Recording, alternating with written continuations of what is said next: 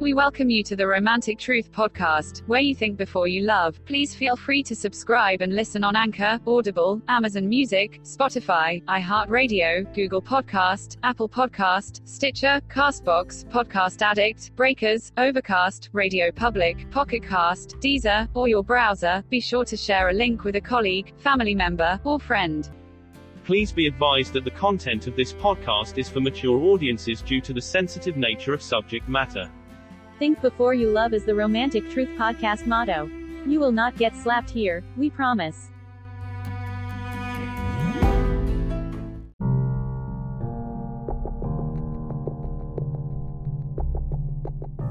Hi everyone, Johnson with you here, Romantic Truth, Las Vegas. Let's talk about the toxic lover.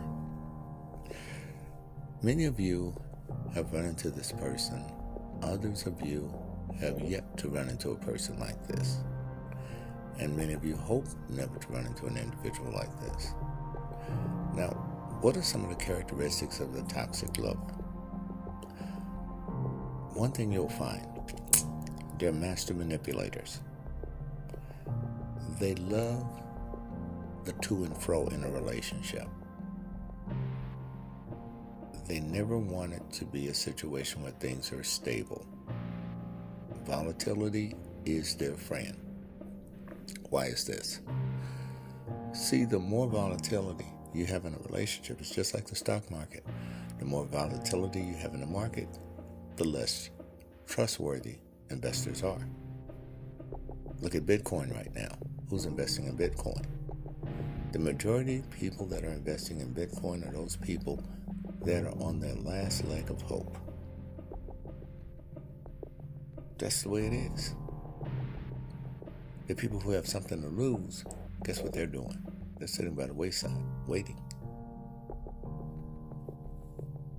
And this holds true when it comes to relationships.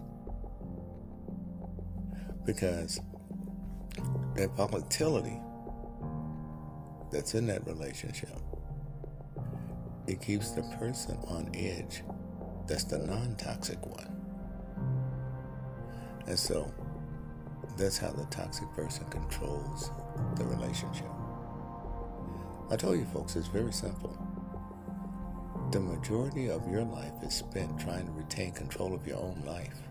Other people are going to try to come in and put their 2 cents in. They're going to poke their finger in your life because they feel as though, well, maybe we should be a part of it. This person shouldn't just enjoy this by themselves.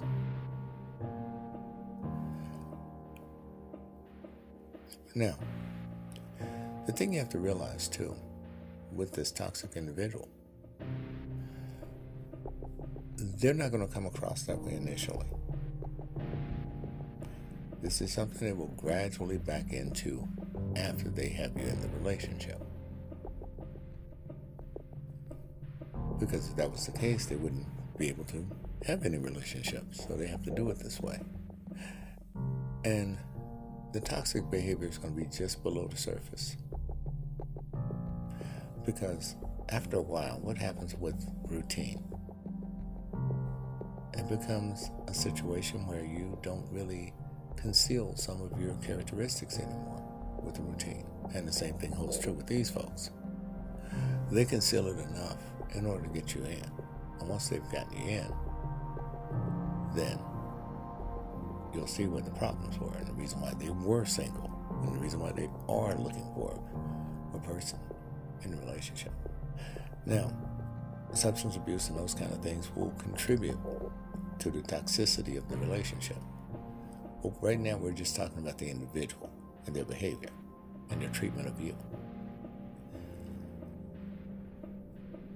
Here's a normal pattern of behavior that most people will see either in their families or in some other relationship. It will go like a cycle where things are calm, problem occurs, conflict ensues, escalation of argument, catalyst, separation, They return back together. They make up, have sex. One party asks for forgiveness, and they go on until the next spiral. And this is the way they go through their relationships. And it's a consistent pattern of behavior. You see this a lot. The guy who puts his hands on a woman and then cries and tells her that he's sorry, and he's trying to take on the victim's role for doing it. You made me do it. It wouldn't have happened if you wouldn't have said this or wouldn't have done this. You should know better. Now what is he doing? He's exporting blame onto this woman who was victimized. It's your fault. You should be a better woman. Now what is he doing? He's projecting shame on her. But you should be a better woman. You owe me an apology for making me this angry. He's projecting guilt. And a lot of you young ladies, especially you young ladies in your teens, early 20s, you don't know how to combat this a lot of times. And you're thinking, well, maybe I did do something wrong. Maybe he's right. And once you've done that, and while he's crying, he's looking in between his fingers to see whether or not you're buying it. And you go in and you buy into it. Well, I'm going to be a better girlfriend. I'm sorry that I pushed those buttons that triggered you that way. And I'm going to be a better woman, and I'm going to protect you more. Once he hears that, he says, got her. Because as he sees it at this point, he knows what he has to do to manipulate her and to get her into his camp. It doesn't take much. And now he knows the buttons to push. Now, the biggest problem with a toxic person in a relationship will be not only that individual and their behavior, but the environment in which they put you in. Because one thing that you have to understand too is that in order for this person to retain their toxicity, guess what they have to do? Have the right environment for it to exist.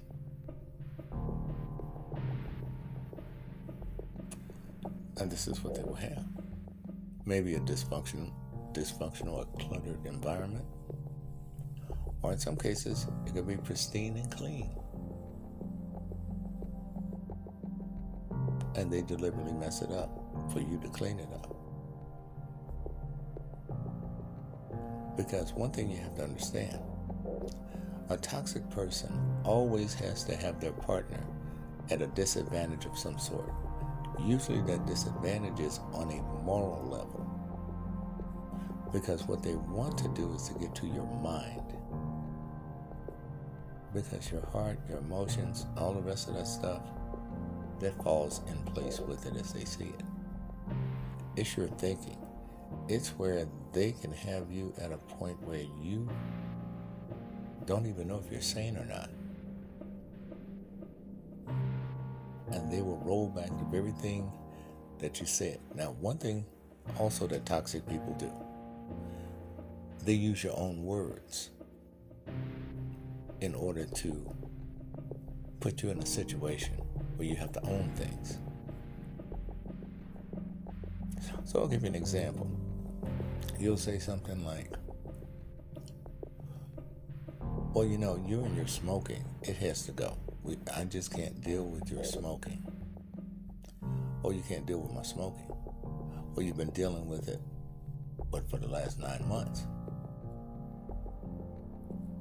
So you've kind of contradicted yourself by saying you can't deal with my smoking. And I've been smoking around you all this time. So what are you trying to say? You're frustrated? You're tired? What they're doing at this point is they're trying to pick a fight. And the reason why they're trying to pick a fight at this point is because you've exposed the weakness as they see it. You've contradicted yourself. You said that you didn't want to deal with the smoking. But he's saying to you that you already have dealt with it. And so now he's going to play that on you. And therefore, he's voiding your argument about you having this issue with smoking.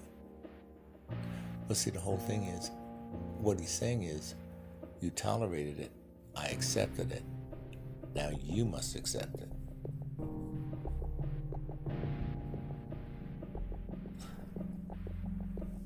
Other things. A level of selfishness will take place with a toxic relationship. He's thinking about himself first. It could be a she. She's thinking about herself first. This individual has no regard for their partner. This individual may not even care whether their partner knows where they are. This person could be in another state, another city, sleeping with someone else.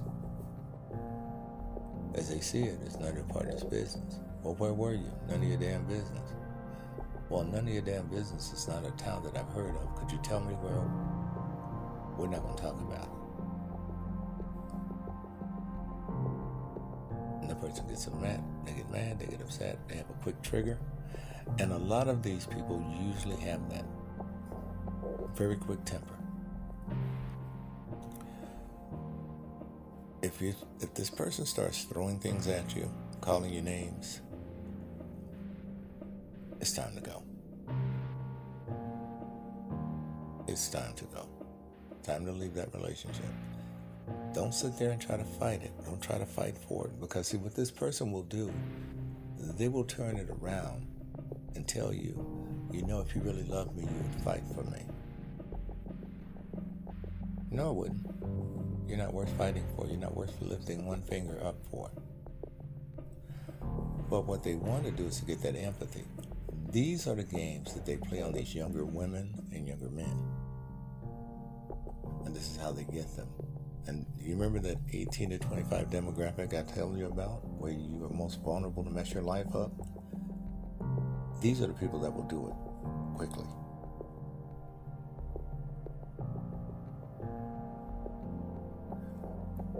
The young girl tells young teenage boy, you know, if you love me, we would have a child, and I won't be so tense and so anxious because I think you're going to leave me and cheat on me.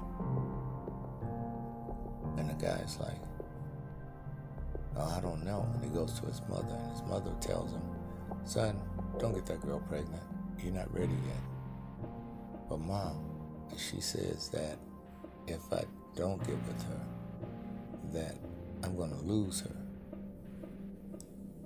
All those girls say that. Don't listen to her. And what happens? It goes back to the girl. The girl's got her legs open. They have sex. He ejaculates in her.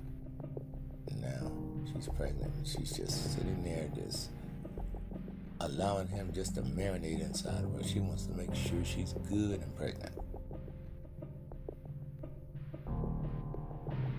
Because she's won that battle between that young man and his mother. And she'll probably tell her at some point, he's mine, bitch. Sit back. And see, a toxic person has no scruples when it comes down to breaking up families, wedging themselves in between situations, screwing your job up. Because, see, one thing you have to remember about a toxic person is all about them, what their needs are, what their insecurities are, what their addictions are. That's what matters to them. Two toxic people together is horrible. They fight all the time. They're cussing all the time. They're throwing things at each other all the time. They're cheating on each other all the time. And they're bringing other people into that morass of bullshit called a life that they have. And again, these people are very unstable, very volatile. It's like you go home after dating one of these people, you don't know what the hell to expect. I've been there myself personally. Dated a toxic woman. Went over to visit her one day. We were talking, laughing and joking out the clear blue. She grabbed a wine bottle and threw it at me. Missed me. It busted on the wall. And I asked her, what was that about? She said, oh, I just had some anger and aggression from work today. And that's the way she coped. That was the first and last time she ever nutted up like that with me. I didn't date her anymore. Because I saw where that was going.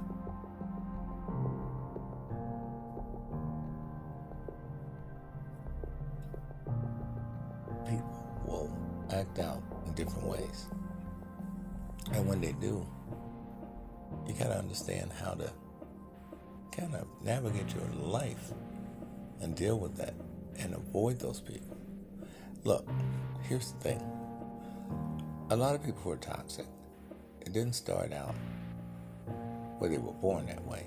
They acquired this toxicity throughout their lives, whether they were exposed to violent interactions with their parents growing up, or growing up in a foster care system or some other volatile environment.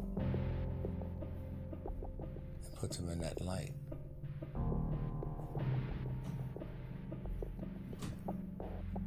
And sadly, people have to contend with it. And a lot of times it's nothing that a person is proud of. It's something they have to contend with.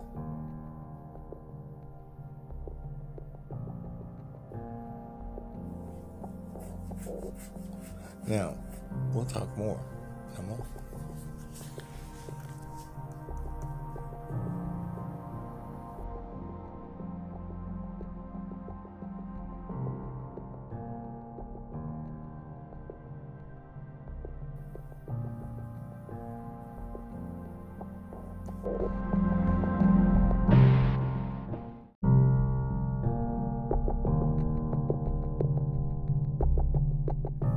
Now, how would we define toxic when it comes to relationships? Well, it comes in various forms. There are people that are abusive. There are people that are actually mean. There are people that are evil. See, it's one of those blanket terms that people just label individuals on, so it varies. It's very ambiguous because one person may mean something to another person may mean something else. And a lot of times what you'll find, toxic people will label non-toxic people as toxic. Oh, my ex-boyfriend was toxic. Oh, okay. And yet this very same person is calling you up, telling you that they're having evil thoughts about doing things to themselves and others. And then you got to get them to a crisis hotline or get them somewhere to get some help. The sad thing about something like this is a lot of people don't want to admit some of the things to themselves that may be going on within them. It's society's fault, somebody else's problem, not mine. Toxic people, as we know, are not that responsible. It's going to always be your fault. You're going to always make them do it. Whether it's spousal abuse, whether it's alcohol abuse, you name it.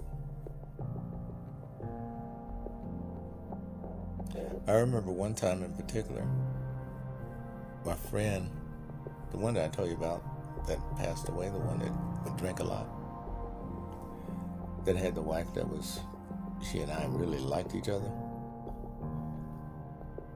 The problem with him at that time was he was going through a 12-step program, and they put him in a rehab center and stuff, and he had to go court order because all the stuff that he had messed up, cars he had wrecked and all this other stuff and DUIs, and he blamed his wife for the drinking, and she had nothing to do with it. She was not an alcoholic. She didn't even drink. It was all him.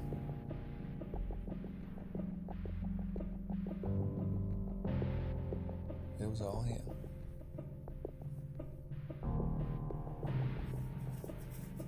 And of course, a toxic person will always say that you're not perfect. They're just going to bring that out of the thin air. You're not perfect. Because they want to have a measure in order to put you down on their level. You're not special. See, when a person doesn't have something, they become envious. And the first thing they tell you is what you don't have. That's the envy.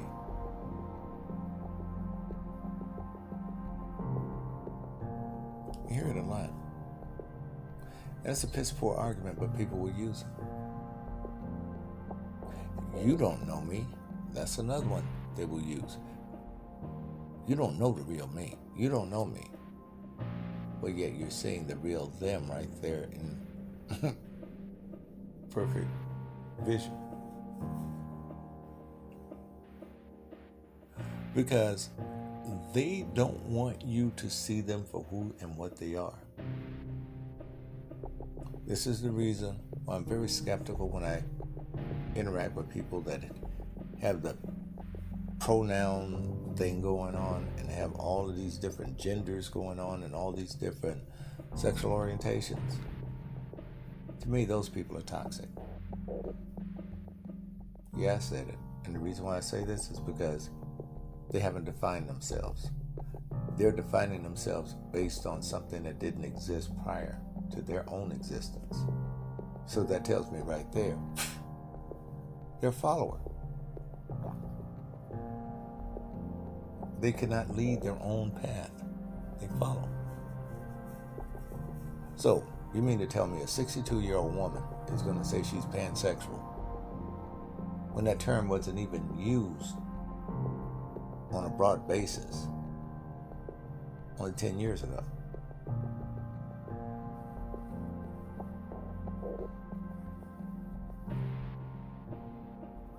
A lot of people didn't know how to describe what they were into. They didn't know how to describe what they wanted. Because what this comes down to, in all these categories, is what people want, not what people are. And that's the thing they have to realize.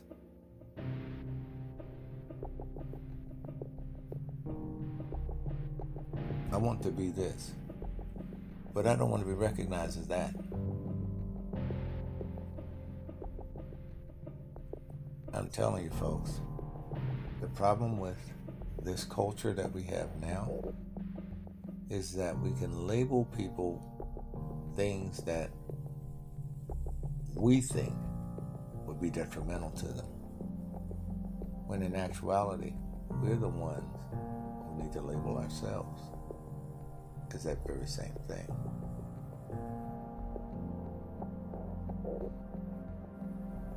You calling someone toxic because they won't follow your delusion of you being something you're not, and all of a sudden you're toxic. You could be labeled homophobic when you just tell a woman that you want a female with a vagina and not one that had a penis. Let's be realistic here. We misuse the label based on our emotions, based on the way we feel at that time about ourselves, not even about the other person. Where a valid toxic situation would be warranted for a person who can't control their emotions in a violent way. Whether it's emotional violence, whether it's physical violence, that's a toxic individual. A manipulator, a liar, that will compromise you, your life, your freedom, your livelihood. That's a toxic individual. Not an individual that disagrees with you, not an individual that has a valid point in fact. That individual's not toxic. That individual's holding you accountable. And when you get to a point where you think accountability and integrity is conflated into being toxic, you're the toxic one. that's when you have the problem.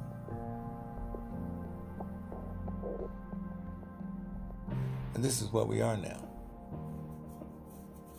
We want to feel like we accomplished something. And we're willing to accept anything along the line of achievement. See, it used to be where people would strive for things, and they would work to have a better relationship. And they would go out and go to counseling, and where they would work with each other. They'd go on retreats. They'd spend all kind of stupid money to make sure that they could be able to function together. Now you don't do that. Now you just put a label on, oh, that person's toxic. And you go on, and you don't know whether that person really is or not. Because your level of toxicity with this individual is a cakewalk compared to some of the other things that people deal with.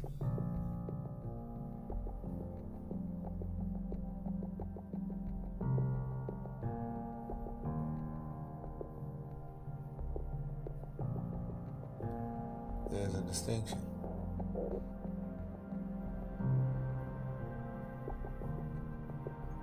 There's a total distinction. And people don't know how to put up with it. And so they'll look at it as a one-off. Something that's not so much of an issue.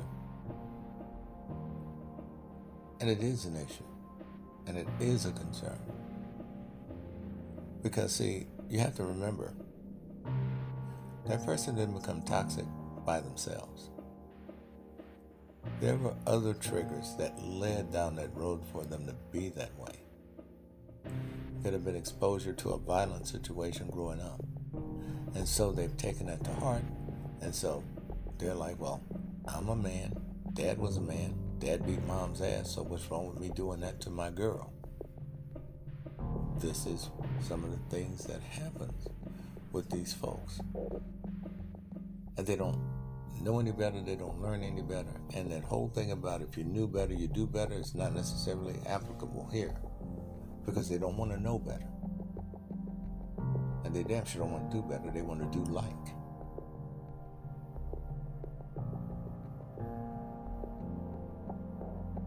There are women that learn from their moms about provoking an argument when they want to break up with their boyfriends.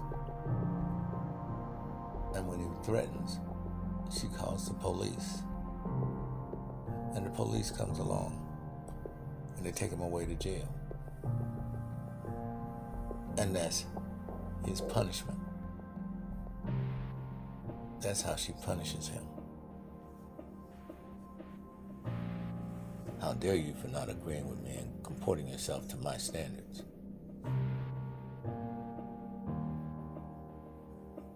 And that's the way they do it.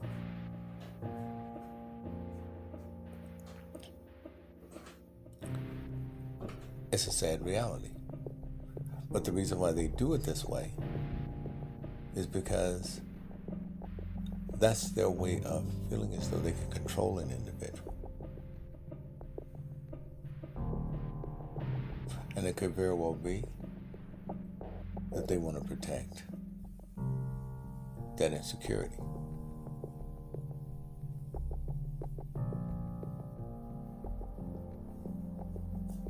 You know, like the girl that lied on Brian Banks and said that he had raped her. And the school had paid all of this money to this girl, $2.7 million or something like that. This man did that time in jail, ruined his career. I think he did 8 years. And then they found out she had lied about the whole situation. Truth came out when the money ran out. Kind of interesting. And see, that's the thing. Toxicity comes in all forms. The boyfriend that will never let go. And you ladies have had to move. You have your brothers and family members intervene on your behalf. Some of you have had family members come into altercations with these individuals in order to try to just be free from that burden of the relationship.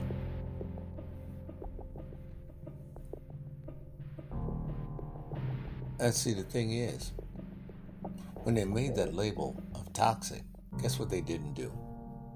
They didn't have what kind of category of toxic, what kind of composition of toxic. So just because someone is labeled as toxic, oh, my ex-boyfriend was toxic.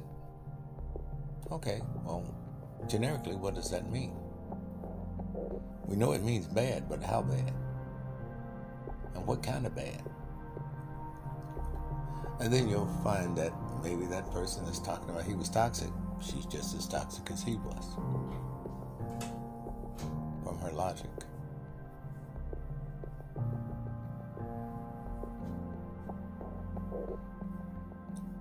These are just things for you to think about, folks. Because we throw a lot of words around this during this era in order to convey things that are really hard to interpret. You know, what was funny, one time I did a search on one dating site, and this person was pandemic bisexual female. And what I did a search on that website, and it had millions of people on it, right? But when I did the search, guess how many people came up with that same designation? No more than 55 folks. And I'm like, well, damn. That's a small group. Now, the interesting thing was, when you would do it and you would have like maybe one category, well, yeah, there were more, considerably more. But when you put that combination in, whole different thing. So, what we've done now, when we call someone toxic, it's like that old bottle they used to have with the skull and crossbones on it. That's what we like to do. But you got to ask yourselves, how many people are you going to do that to? And it might be you, the person that's toxic in the first place.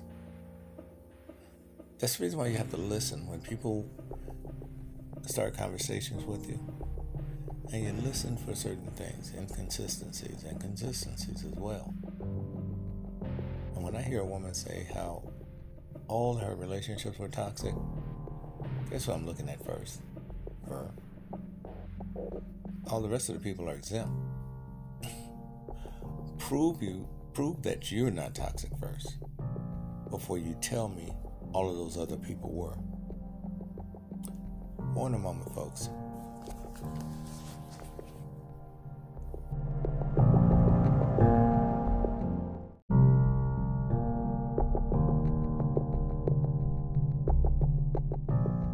Now, when we think of toxic people, we sometimes just limit it to relationships.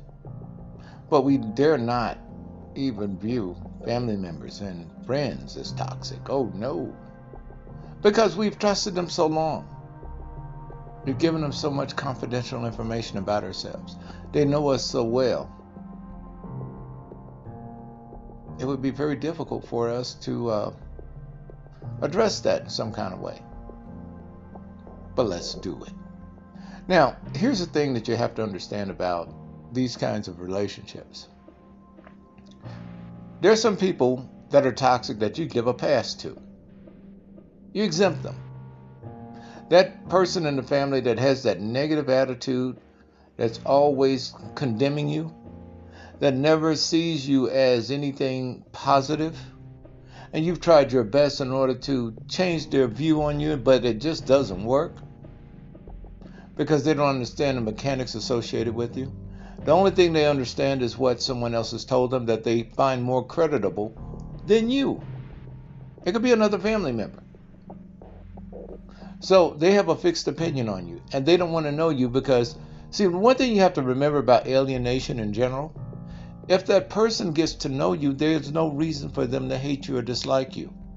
This is the reason why extremists, supremacists, no matter what race they are, don't want to really know about the other person. Their ignorance is actually what's fueling their anger. That's it. That's the premise of it, 100%. You take that lack of interaction with that individual away, they have no justification to be racist, to be angry, to be a genderist, or whatever the hell they would want to be, or sexist.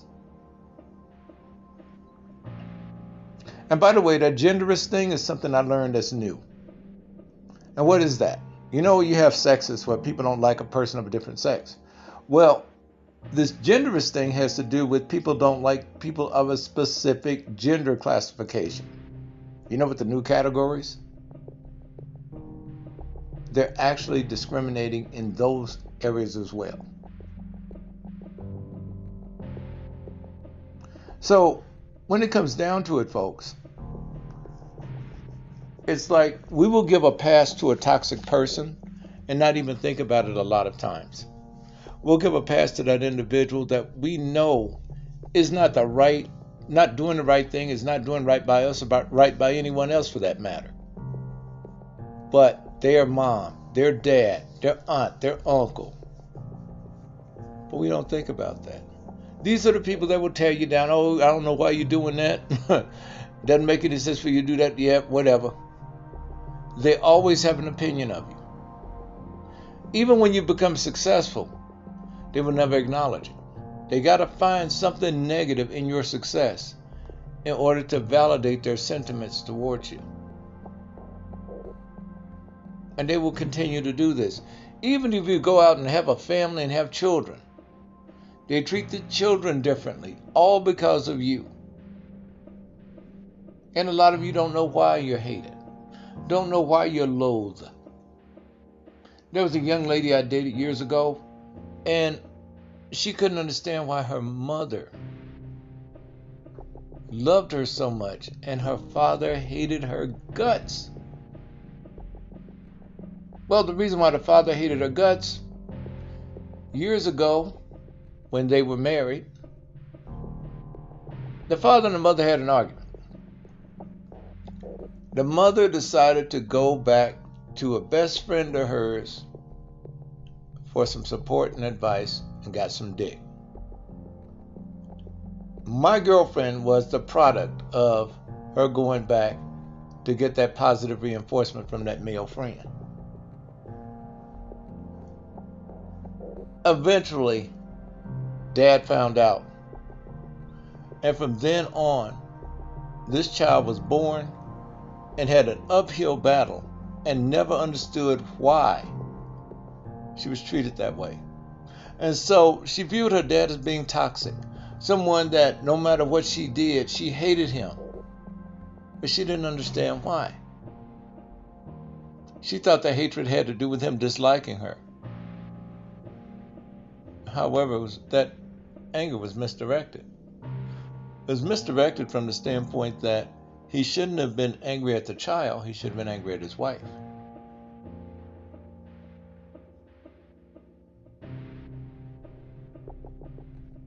And this caused problems in our relationship. Major problems. This woman accused me of cheating and I was on the date with her. She told me, I know you're probably scoping out some woman. I'm like, I'm with you. I got my arms around you. We are sitting here on this damn, it was a damn Ferris wheel down there at Santa Monica. We were on that big Ferris wheel, the one before the new one they put in.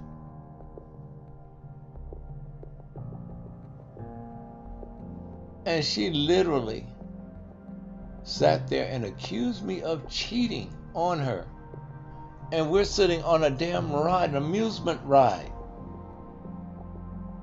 Because it had rippled to a point of so much insecurity with her. But when I met her, oh no, she was misconfident. I met her at one of these mixers, business mixers where you exchange business cards over at the Beverly region. And oh, she was Miss Professional, Miss Insurance Broker, and After I got to know her, didn't take long.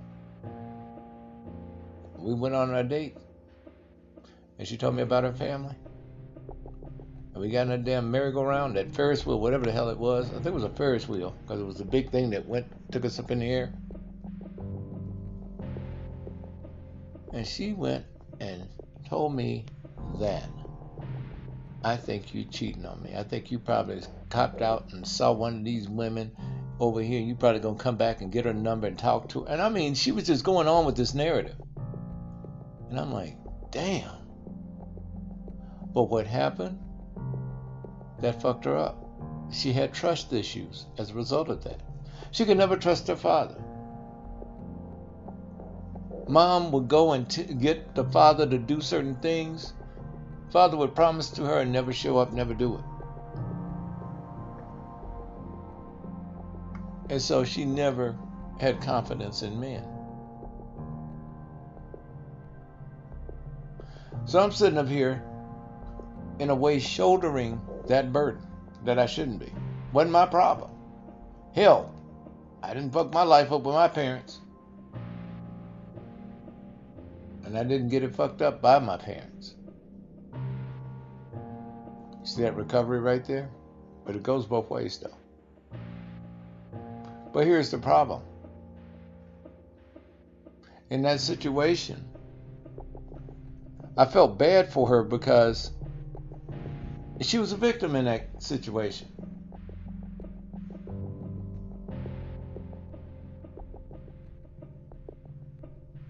And she would say that word, men. See, whenever you hear that, fellas, whenever you hear an extremist, they'll say men or they'll say women. Guys will usually say women, men will usually say, guys will say women, women will say men. And they say it in such a disdain, like they're spitting. That gives you an idea of how they feel about you, without them saying a word but that one word. Because she has an issue with your gender. And that is something that you can't change. Well, you could try to change it now if you want to, but would it really matter? And believe it or not, some people do this deliberately, changing their gender under the cloak of this new trend as far as sexual identity, so that they can wind up being a lesbian and screwing women. And of course, they're not a true, authentic lesbian. But the way they look at it is, I will dress up like a woman, I'll take on the features, the hormones and everything to be a woman, the breasts, the hips, but I'll still keep the dick, and I'll be able to screw women that are horny like that. And folks, this is a market, let me tell you. I saw a videotape one time of a pregnant woman who wanted a trans woman as a lover. She was pregnant by a heterosexual husband. They had a falling out. She never wanted to go back to him again, and she wanted to hurt him. So she made an adult video with a trans woman while she was 6 months pregnant to make him feel less than. There's another lady out of Washington State who had wrote me and she had divorced her husband because of his political views. He was a Trump supporter. And she never thought in a million years that she'd fall in love with a trans woman that she thought was a woman initially. And discovered, of course, the opposite. Well, a trans woman impregnated her. And now they're going on with their lives. These people are not just going to sit around and just let life pass them by. I think what we have to come to grips with, folks, is that we can talk about toxic people and toxic situations. We can put a label on anything we want. It's all about the way we treat each other. Some of this, true enough, is through psychological issues, but a lot of this is true through just how we feel emotionally. See, the one problem that we have is separating. We don't have any problem separating the logic from the emotion. It's the emotion from the psychological issues. That's where we have the problem.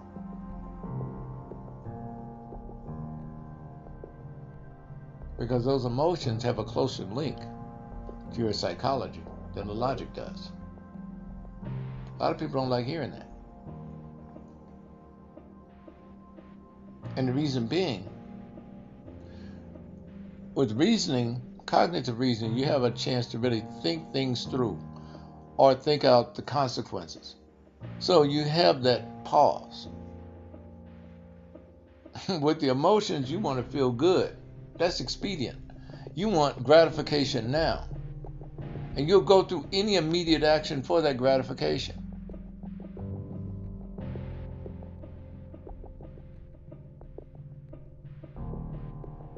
Even if it doesn't benefit you, you'll still go for it. Because you feel better after you've done it. You feel relieved. You feel vindicated. You don't feel burdened. You just feel better altogether.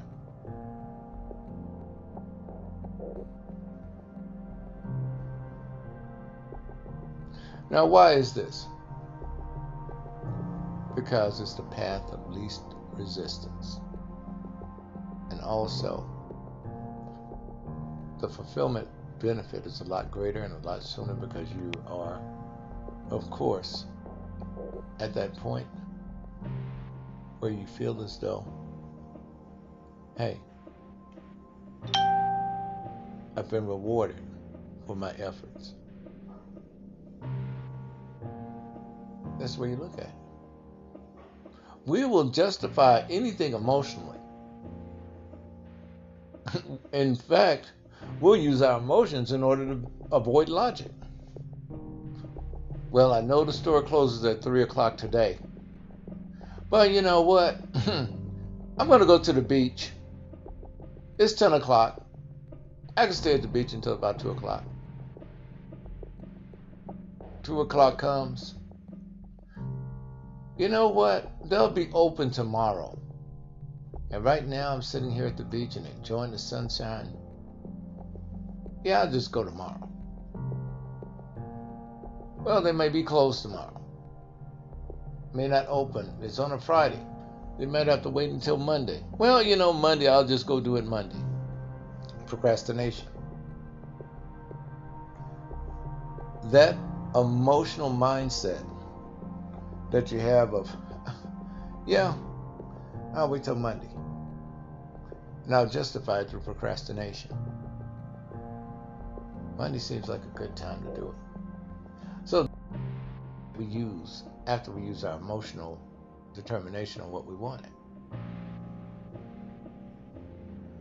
We chose to follow our emotions first, but we needed some kind of justification that works in our head, not necessarily with everyone else.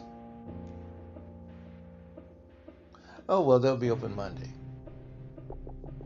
All right, now that I've said this, to put it at a distance, how can I qualify and justify it so I don't have to answer to myself about it? Procrastination. Yeah, they'll be open Monday.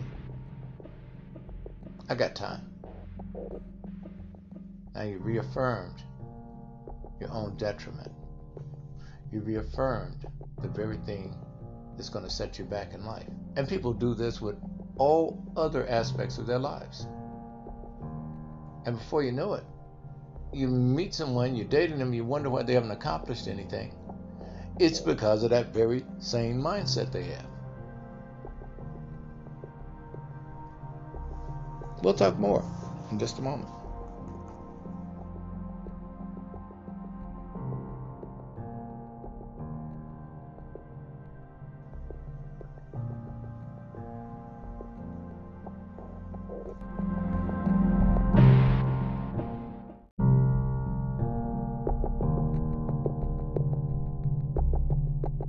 What is one thing that a toxic person does not want to have associated with them.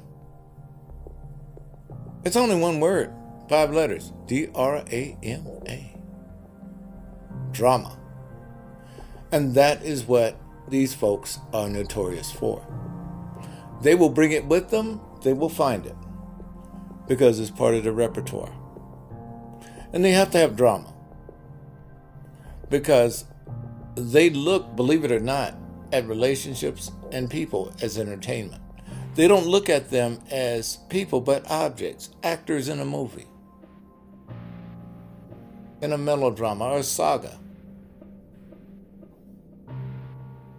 So they treat people various ways in order to get different responses. Now, here's the thing about toxic people, and I'm using this term loosely. There are some that actually are very respectful to others, but they only want to be toxic to certain types of people.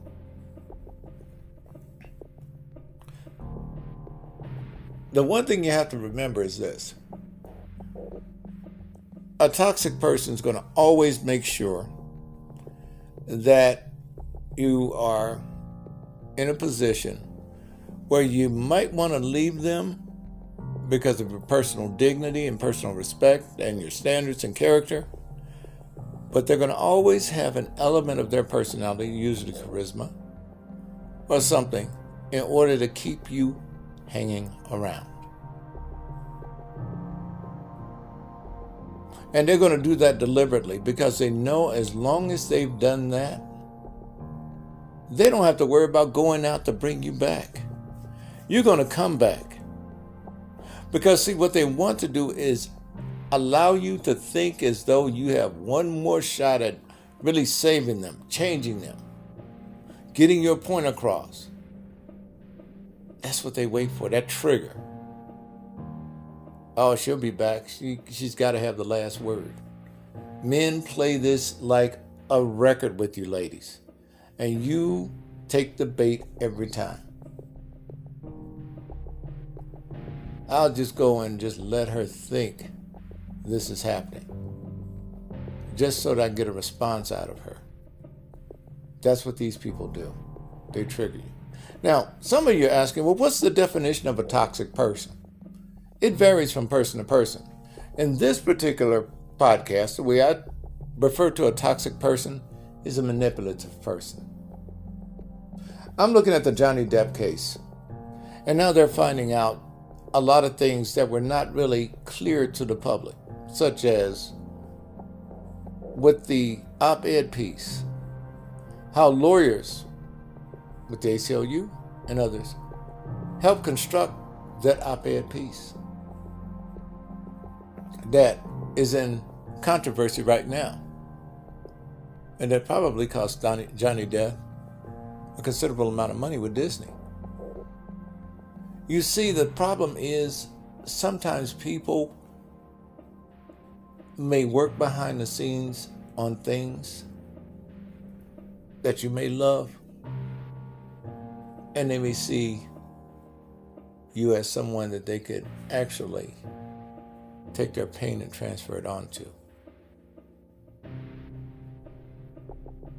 We see this a lot, just in general. People that get in relationships with people. There was one lady, and this is no joke, she got into a relationship and told me this with a guy because he looked like her ex. Her ex had dumped her for her best friend. And so she only saw revenge. And that revenge that she saw in that ex was taken out on this young man that had nothing to do with her or her situation. And she felt bad about that. And she told me about it. And she said, I really feel bad for that guy, but she justified it by saying, well, hell, he probably treated other women like that, so he deserved it. That was the qualifier for her.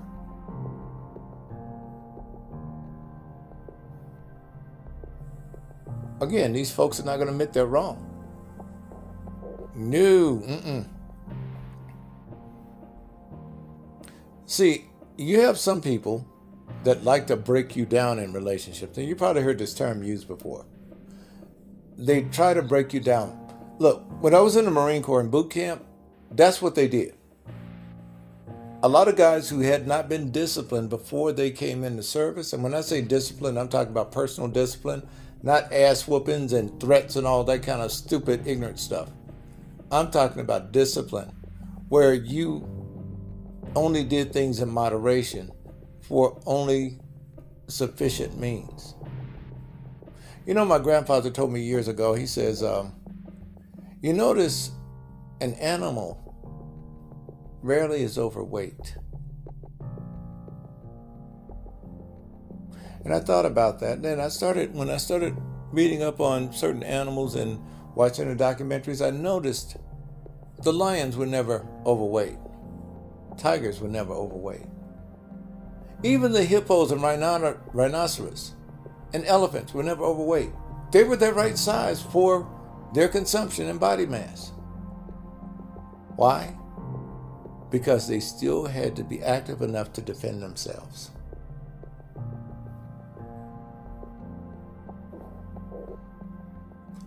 And what you have to understand is this. When a man, ladies, tell you that you're fat and you look like a pig or you look like a slob or whatever, that's the way they see you. You're in a position where you can't defend yourself. This is the reason why they tear at you like that. Because they look at that as a vulnerability. And you know what's interesting? A lot of women, they look at me weird when I say, hey, I like your wide hips. I like that little pouch on your stomach a bit. I like your drooping breasts. And they wouldn't understand it. And they're talking about, well, my ass is flabby and fat and it's... But I said, no. I said, that's your boyfriend, your ex-boyfriend that told you that. I'm telling you differently. And they would have body issues based on what someone has ingrained in them. But the reason why they do this, again, is to break you down. Is to have you feeling as though the only person that would ever want you is that person. And then they could abuse you any kind of way because you are not going anywhere emotionally. Because you don't feel good enough about yourself to do so. Or to pick yourself up. And then, sadly, what happens with a lot of these women, they go to the opposite extreme. They start working out and they become a fitness buff and they can't be with a guy that's not fit and that's not going to the gym and eating wheat germ every day and all of this other stuff. And what happens? Eventually they get burned out. Eventually it becomes too much for them. The one thing that you will learn in life, if nothing else, fear is going to be the thing that's going to keep you vigilant. But here's the thing you have to do with fear. You have to put it in its place. What happens in your mind is far worse than what will happen in reality. The reason being, what's going to happen in reality is finite. What could happen in your head is infinite. You could add any kind of nuance onto it in your imagination you choose to. If a bridge is going to fall in the ocean, that's all that bridge is going to do is fall in the ocean. That bridge is not going to fall in the ocean, then rise up and wait for the next person to drive across so they could fall back in again. It's not going to happen.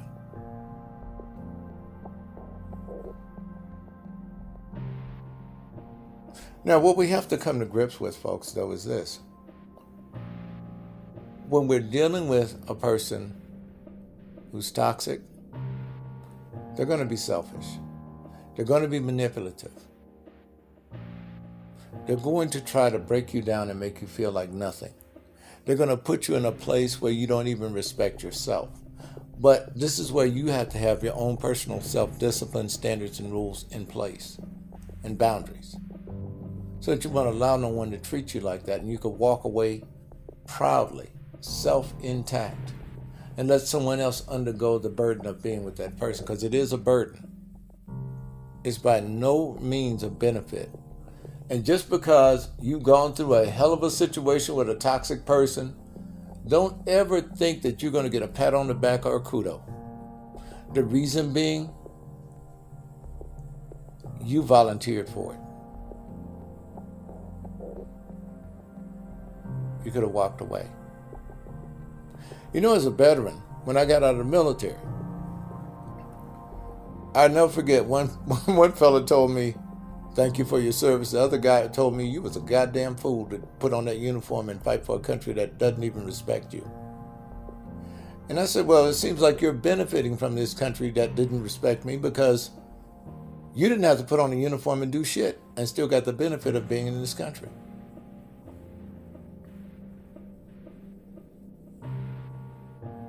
And he looked at me and he said, "Well, yeah, you're right." He said, "That's the reason why I say you're stupid for wearing that uniform." I said, "So basically, if it came down to the United States ever getting attacked, you just go to another country." He said, "You're damn straight." He believed in the benefit of living here, but he did not believe in the responsibility of living here. And this is the way you have some people thinking in general. I want the benefit of the relationship, but I don't want the responsibility of it. So therefore, I will do whatever it takes for me to be happy in it. To hell with my partner.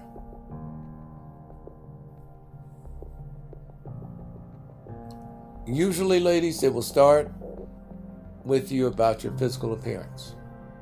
That's what most men will start to tear you down.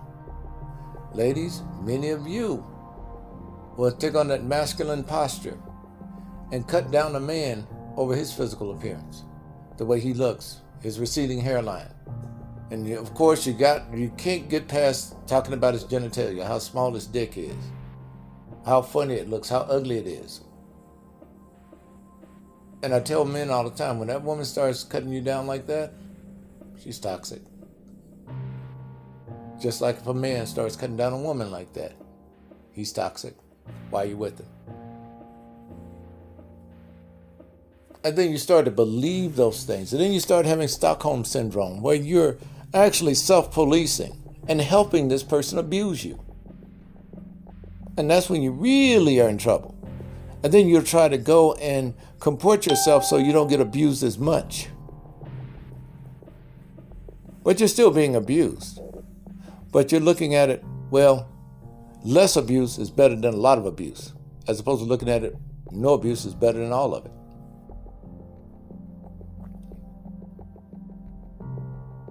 And you have to face facts.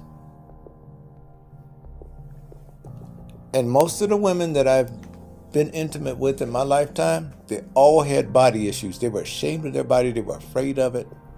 They were afraid to even look at themselves. Monica and Gina have been the only two that have not been. The rest of the women, that's the way it's been. "Oh, I'm fat. I don't like my stomach. I don't like this. I don't like that." When did you stop liking yourself? When did you stop loving yourself? Well, my ex-boyfriend, my ex-husband, or in some cases, when I was molested. Yeah, there have been a few ladies that told me that.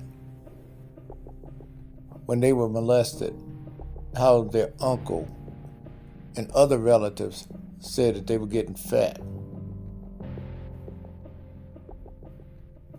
The one lady I told you about, her uncle quit molesting her because she started gaining weight when she was around 15. And she did it deliberately, eating everything she could in sight, going over a friend's house, eating stuff that parents didn't want her to eat. Parents were complaining. Mom was talking about, "You're losing a nice shape." And yet, when she tried to tell her mother about how she was sexually molested by her uncle and her aunt, Mama didn't want to hear it. "Oh, you're just making up nonsense."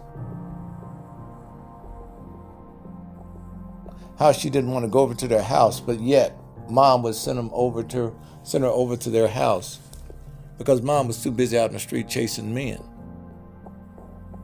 And she was wounding up having to eat her aunt out while her uncle was behind her, plowing her back 40.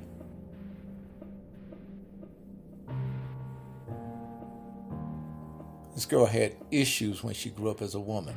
When I met her, she was angry with the world. Beautiful,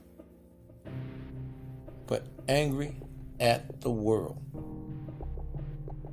She cut me down like you wouldn't believe in the beginning when I first started talking to her. Then she apologized because she realized how mean she was. And it took a while before she opened up and talked about her experience, and she talked about it in graphic detail as if it had happened that moment. It sent chills down my spine to hear that. And she was crying and she told me, that's why I'm so angry at the world. Because the world didn't give me a chance, didn't give me a fair shake like it did everybody else. And I told her, not everybody in the world got a fair shake. I said, some of the women I've dated in the past, they didn't get a fair shake either. A lot of them are holding a lot of shit inside of them. They try to forget, but they can't. And they carry that burden around their neck like it's a noose every day. And they're fearful that it's going to tighten one day and snap their neck. It's a fear they have. See, you got to remember, a person who's been abused, they have two options. They could become an abuser, or they could become a crusader.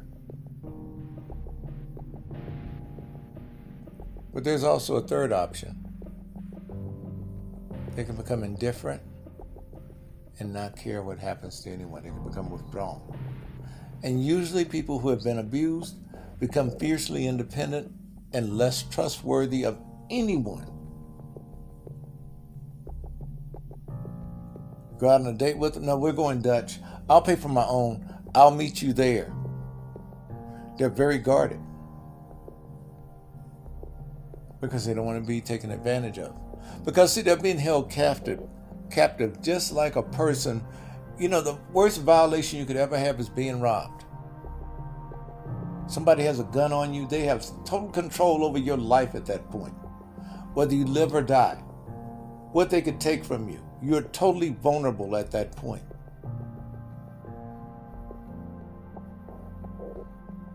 And that's what a child feels like when they're being abused, when they're being molested. And they don't want to feel like that again. And as they get older, they become more defensive, more independent, because they don't want that to happen to them again. This is one common thread that each of the women that I have dated that were abused in their earlier lives and in their marriages and relationships, this was one common thread that bonded all of them together. And it cracks me up sometimes to hear people talk about, I had this one friend of mine, she would always talk about, well, I don't know what kind of women you've been dating. Oh my God, I can't believe you've been dating those kind of women with all those problems. Guess what I found out later? She had been molested from an early child all the way up until she was a grown woman. But what she was trying to do was to deflect.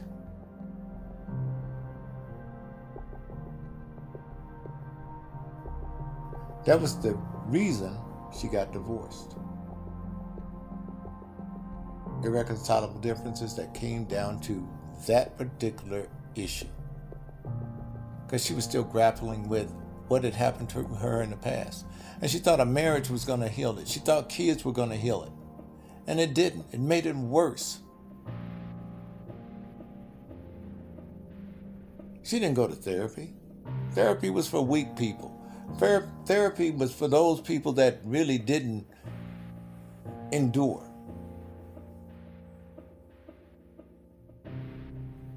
But it took her a marriage, children, and a divorce to realize that that was one of the things she needed, a vital component for her to go forward in life.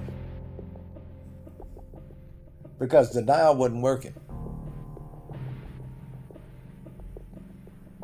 Denial wasn't working. I told you the truth is just like water. It's going to seep out. No matter how you try to conceal it, it's going to get through. More in a moment, folks.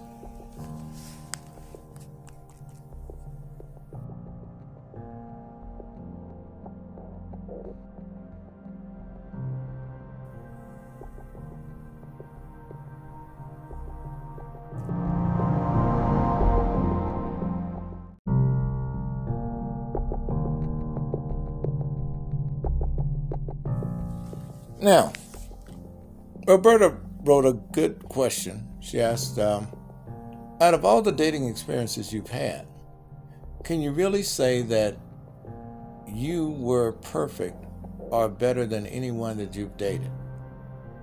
I'm just curious about this because apparently after 30 years, I'm sure you've dated a lot of women. How do you keep up with them? How do you remember all these things?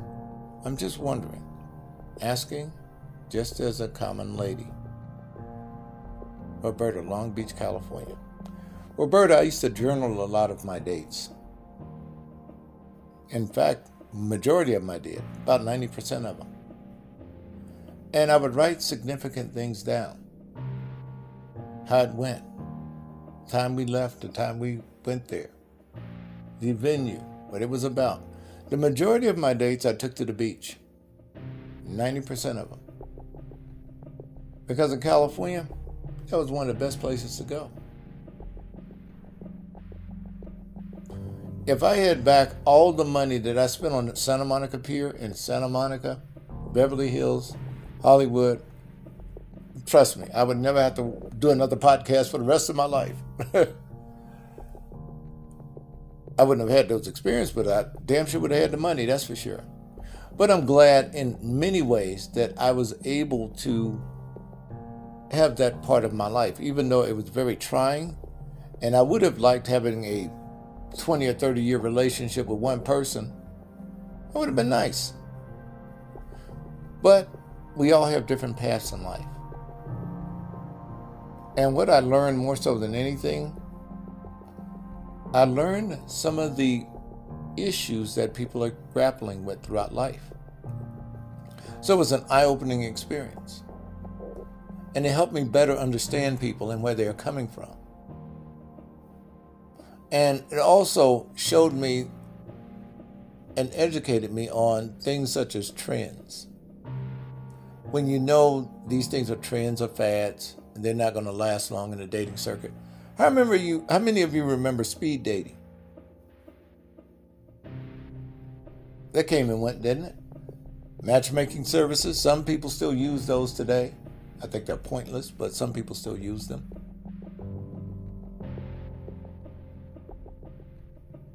It's nothing like meeting someone, whether you meet them online or whether you meet them in person, and you discover them and you enjoy them for who they are as a person.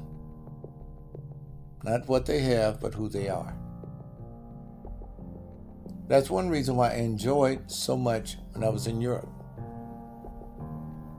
I enjoyed meeting the women that asked me about my family, asked me about me, my personality, my likes and dislikes. And not when I got back to the States, hearing women ask me, so what do you do for a living? How much money you make? Where do you live? What zip code you're in? What area code you're in? What kind of car you drive? It got very old. Now, the one thing I want you to understand, if nothing else, with this whole episode, when you're dealing with a person who's toxic, remember that's subjective. Remember that title can be put on anyone to project disdain. But that person can say someone else is toxic and they could be toxic themselves. And that's what you have to keep in mind. It all depends on how you qualify it in your head and how you designate it. Now, you also have the manipulator. And this person is always in crisis. They tell you things such as they're going to hurt themselves if you leave them. and they put you in an awkward position because they don't want to go get professional help.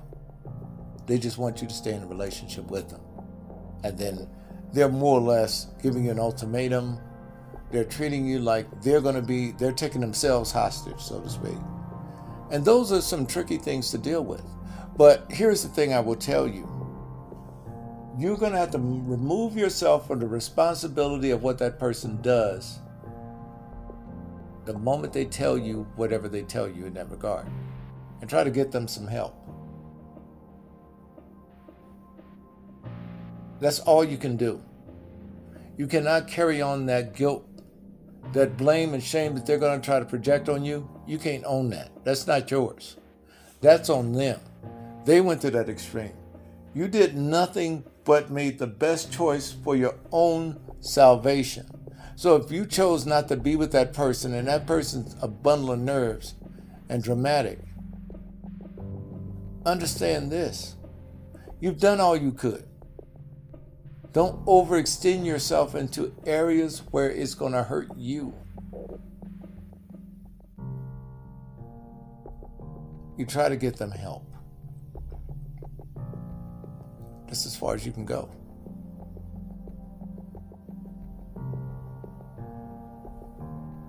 You know, a lot of times, toxic people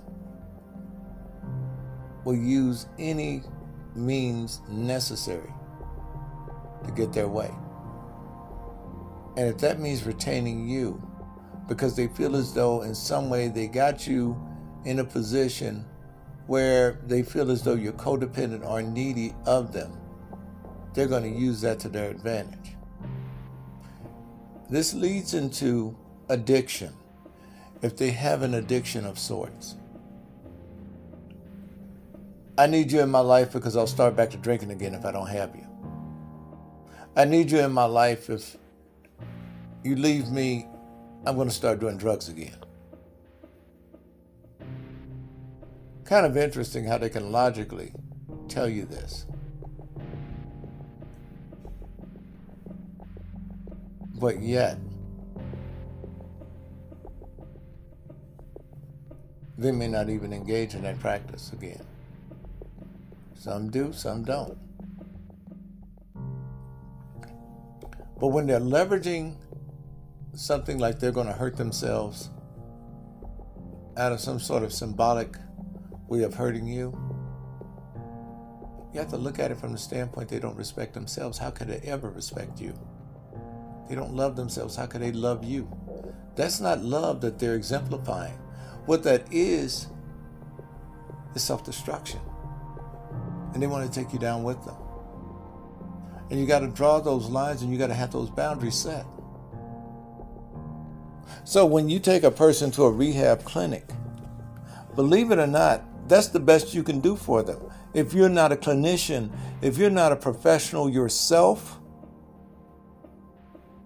and even with a doctor, a practicing physician, would they operate on their own wives or their own husband?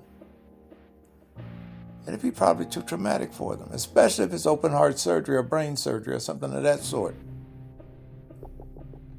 They'd recuse themselves and have someone else do it.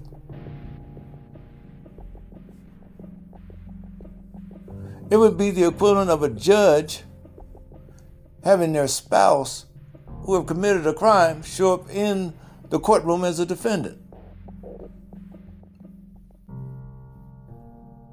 That'd be a tough call, wouldn't it? Without being biased.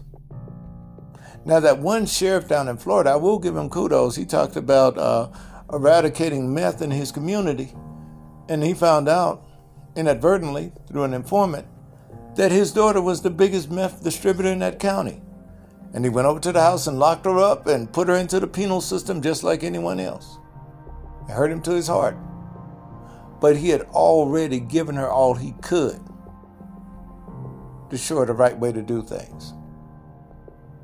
And that's all you can do in your relationship with a person like that. Give them the resources. Take them to the clinic.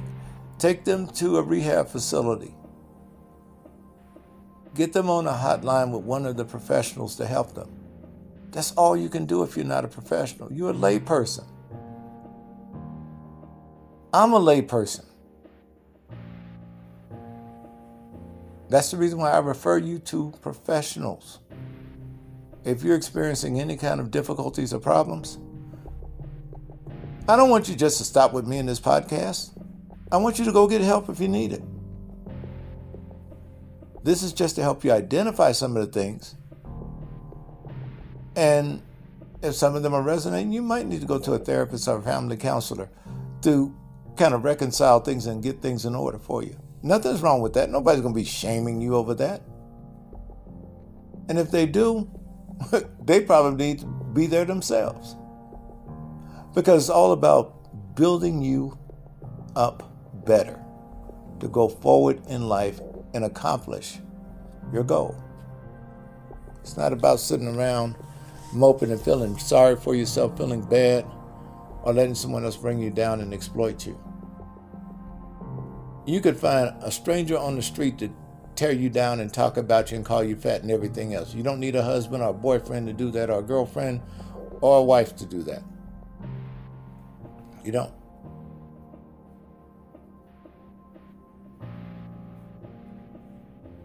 There are plenty of strangers out there willing to deface you, devalue you, talk about you, make you feel less than. Now, that toxic person may lie to you on a regular basis, deceive you. That's to be expected. Some of you are in marriages and relationships right now where you can't trust your spouse. You can't trust your partner. Some of you sleep in separate bedrooms and have to have a door lock on your door because you don't know how unpredictable that person is. They could have some psychotropic illnesses that need to be addressed, that have not been. But you both are doing yourselves a disservice by not having that person see a professional. But they can get the help they need. And I know that person may not want it. Nothing's wrong with me. I'm fine. Yeah, there's something wrong with you.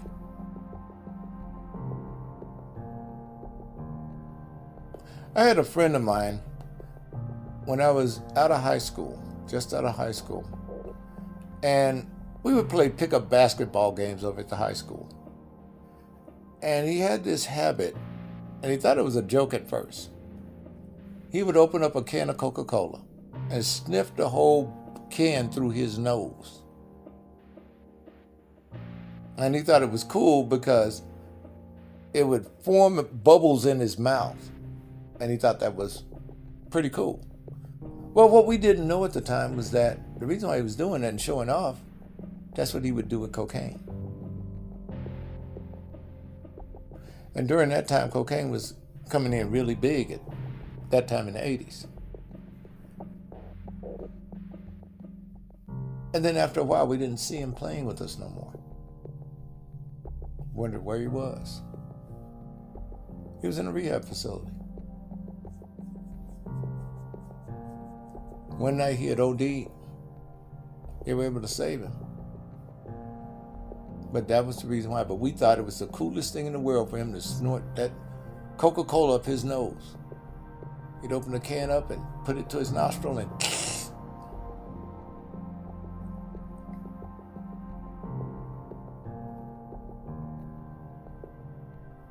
you never know, folks. You never know. The one thing that I will tell you is that when you recognize the toxic behavior, it's not going to stop, folks. It's going to continue. I'm not saying that you got to be judge and jury over someone, but you go out on a date with a person, and then all of a sudden you see this burst of anger out of nowhere. I was on a date with a lady one night, and there was a guy that was sitting over across the restaurant. And before we know it, we heard, "God damn it," and we heard him slam his fist on the table. And he pointed his finger at that woman, and he cursed her out. He used every word in the vernacular on that woman. And it shocked everybody. It made everybody jump. Hell, I jumped, everybody jumped. The manager came over and wanted to know what the problem was. And the guy told him, you stay out of this. This is between me and her. Well, the manager wasn't going to take that. He went and called the police. Police came and asked them to leave. That couple was on their second date.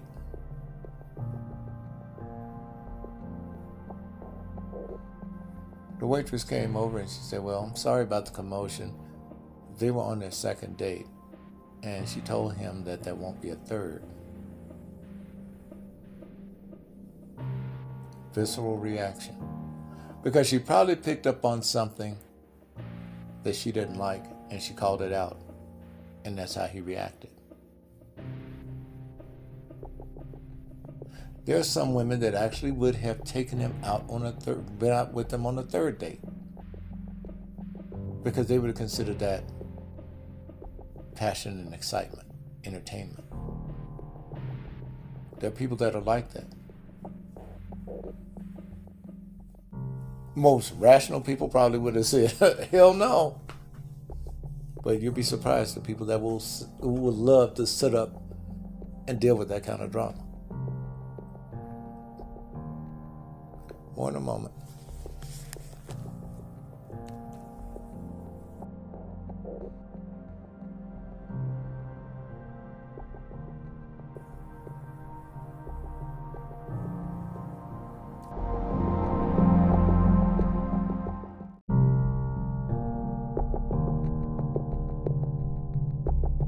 Now let's conclude this episode on the toxic lover.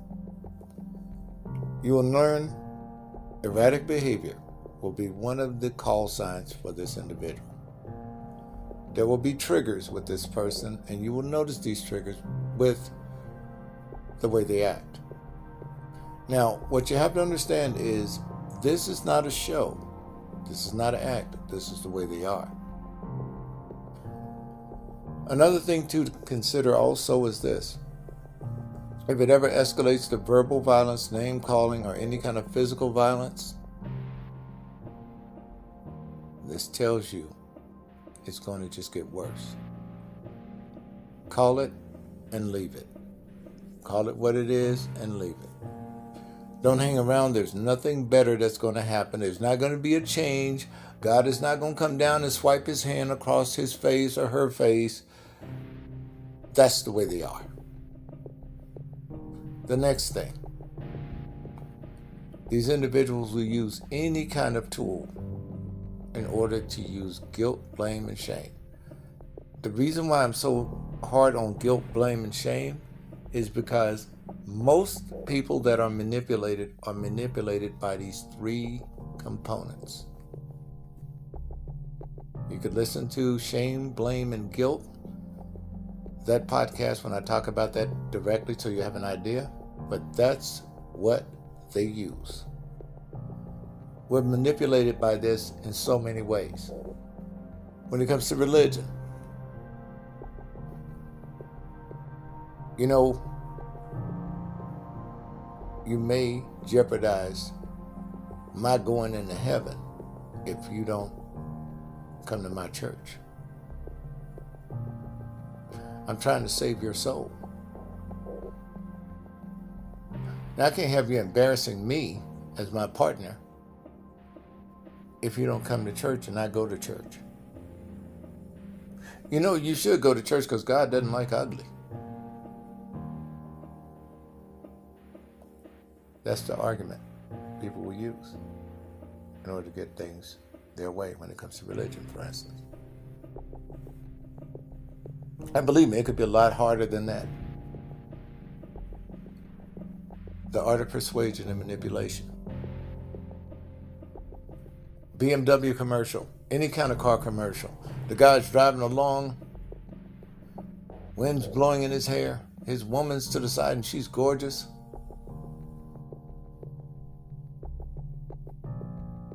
It's your fault that you don't have this lifestyle. You should be ashamed of yourself not living to the fullest. life has to offer. Don't you feel less than that you're driving a pickup truck when you could be driving this nice convertible with this beautiful woman in the front seat? That's how they convince you when it comes to marketing. Make you feel less than.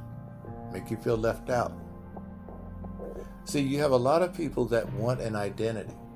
And some people are so desperate, they will stay with a toxic person just to have that relationship and that identity. And God help them if that toxic person is wealthy, has money, has influence, they will treat them like crap. And that willful person will stay right there with their partner. Treated like crap, feeling like crap, with the benefit of them having that lifestyle. A lot of these gold diggers and women that get involved with these high-powered men that treat them like crap and cheat on them and want them to have threesomes and everything else. They compromise their dignity in order to be with these individuals. These people that surround themselves around a whole bunch of yes men. Nobody tells them no, including their partner.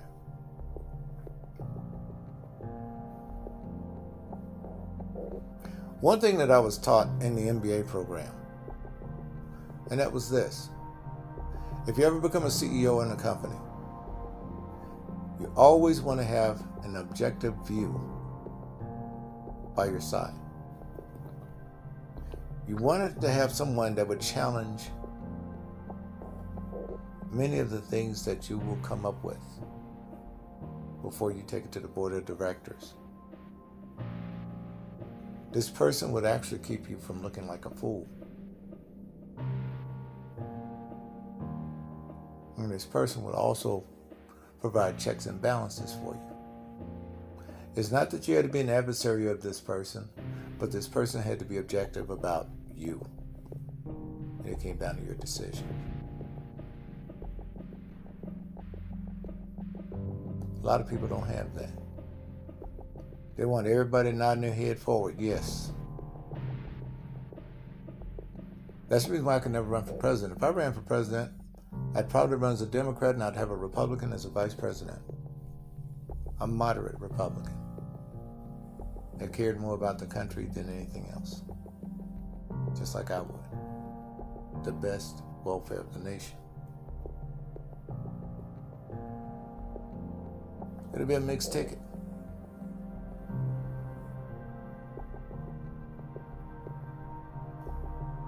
And what that would do, it would level out the views.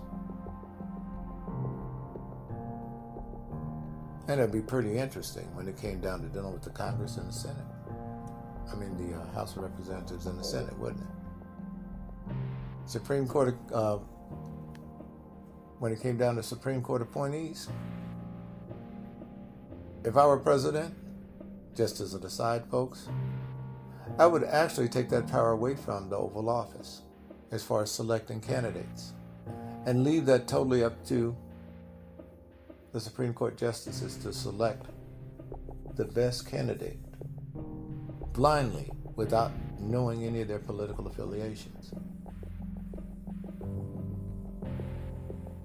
And have them where they would have to get approval from the president and approval from the House and Senate before confirmation. We'll put that responsibility on the Justice Department. Reason being, I'm not the Justice Department, but Supreme Court. Reason being, they know more about the kind of person that would sit on the bench better than I would as president. They're jurors. I'm not.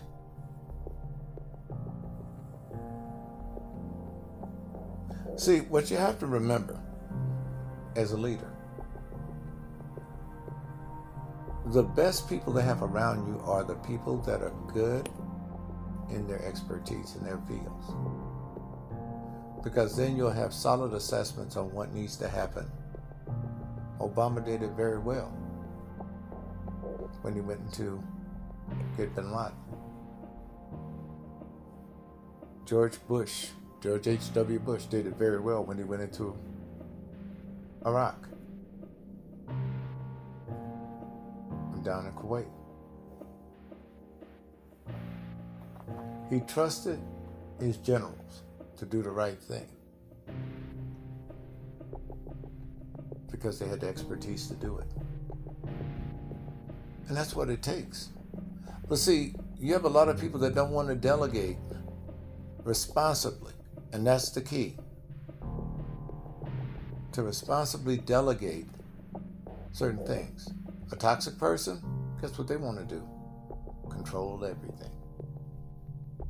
And the reason why they want to do that is because they want to have absolute control. You look at Vladimir Putin. He has the characteristics of a toxic personality for sure. He's narcissistic. He's indifferent to other people. And his agenda overrides everyone else's.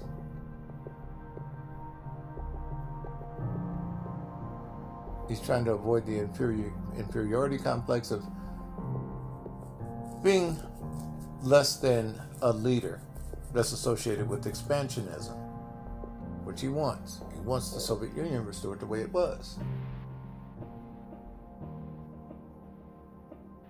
He wants to go down in history as someone to be recognized.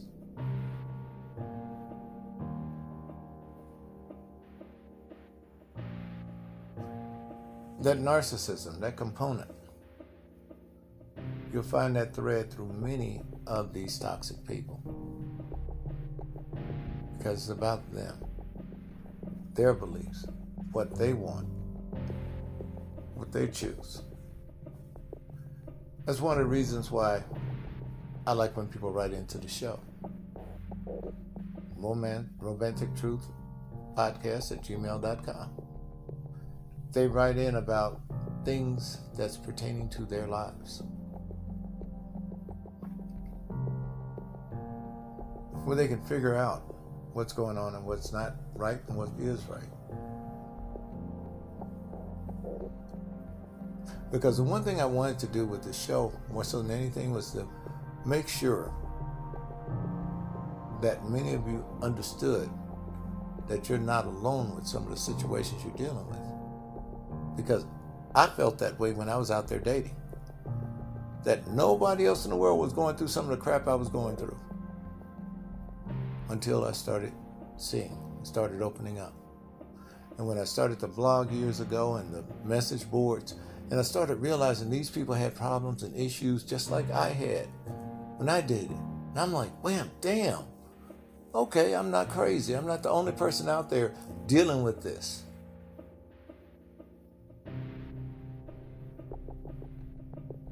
It makes you feel much better. And it gives you a sense of focus. That's what it's about, folks. Because through it all, you want to be happy in a relationship. We all do. And yes, we got to make compromises and we got to get to know our partner and those things, and we have to deal with idiosyncrasies. That's understood. But see, there are certain elements of a person's personality that we may not be able to contend with, no matter how we try. That person may be bad for us, and we have to face it. So they may be emotionally toxic. They love us one minute, they hate us the next for no apparent reason. They're making love to you tonight, and then tomorrow you don't hear from them. They go, they take off, you don't hear from them for a week or two, or maybe even a month. And then they come back like everything's normal. Well, where were you all that time? Well, that's my business. Don't worry about it. I'm back now and I'm healthy and everything's good.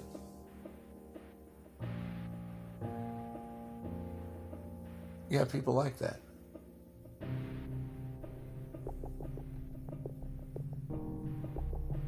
People that will say some horrible things to you in a fit of rage and anger, and then turn around the next minute and they want to make up and they want to be consoled.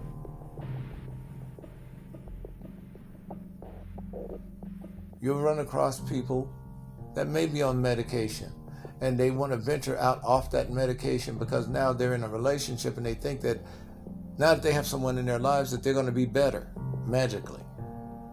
Like the lady did that was taking the bipolar medication that I dated and quit taking it because she was in a relationship. And when she did, hell, I didn't know anything about bipolar then. Hadn't even really heard of the term too much. Thought it was something that happened to people over there somewhere. And I was faced with an individual. They had a severe case.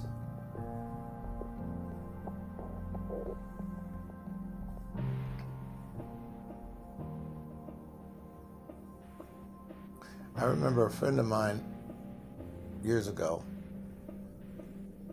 his wife had a nervous breakdown.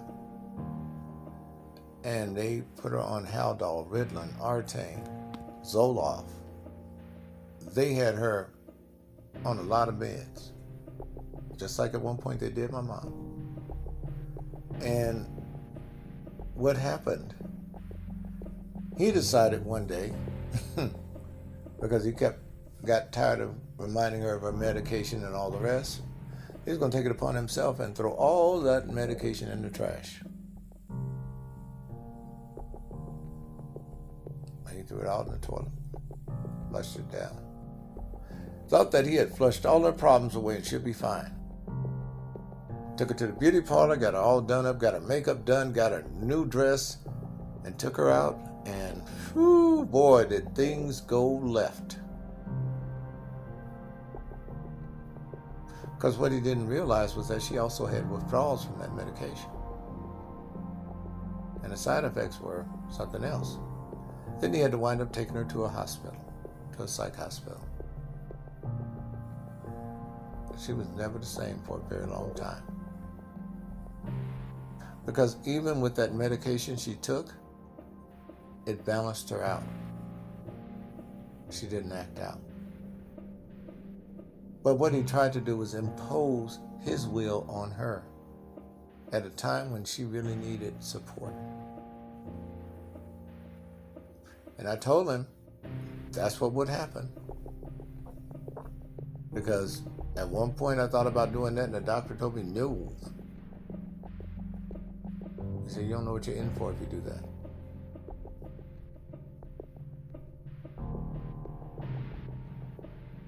So you got to be very careful. And you got to sometimes allow your personal will to sit by the wayside for the benefit of that person's success and progression in life. Yes, we would love to say that everything was about a person's personal will. Let me tell you, it'd be much easier. Then you could be more prosecutorial in your judgment of people, but you can't. Because there are certain people that have emotional issues that have nothing to do with their own free will.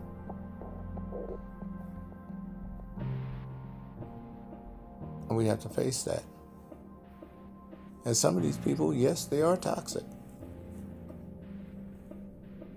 But we have to always go into a relationship measuring what we can and what we cannot endure. And we have to stay by those standards. Even though you might have lowered that standard for that person to come into your life, you still got to hold them to some standard. You still got to hold them there. You still got to have your boundaries. Because if you don't, will you be living your own life, or will you be just living your life, or will they be living your life vicariously through your own? With the control that they implement on you, the restraints.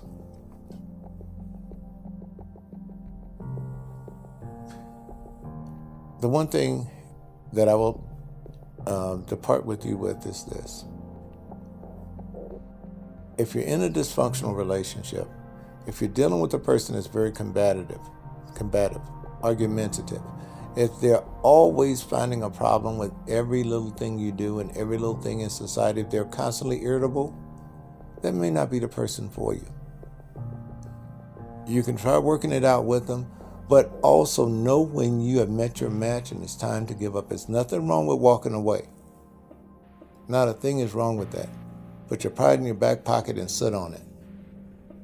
At this point, it's about your mental health, and it's about your ability to go on, keep your identity, keep your self-integrity intact so that you can be respectable enough to meet someone else who really appreciates you for who you are.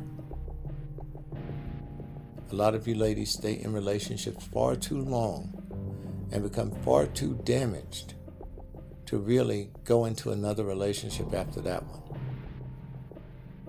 Take care, folks. Love you all. Thank you for listening.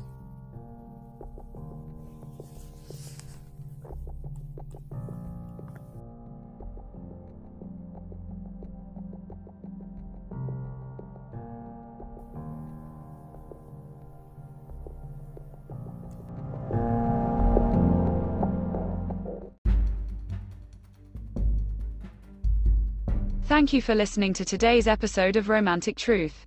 The views and opinions expressed are those of the host and guest only.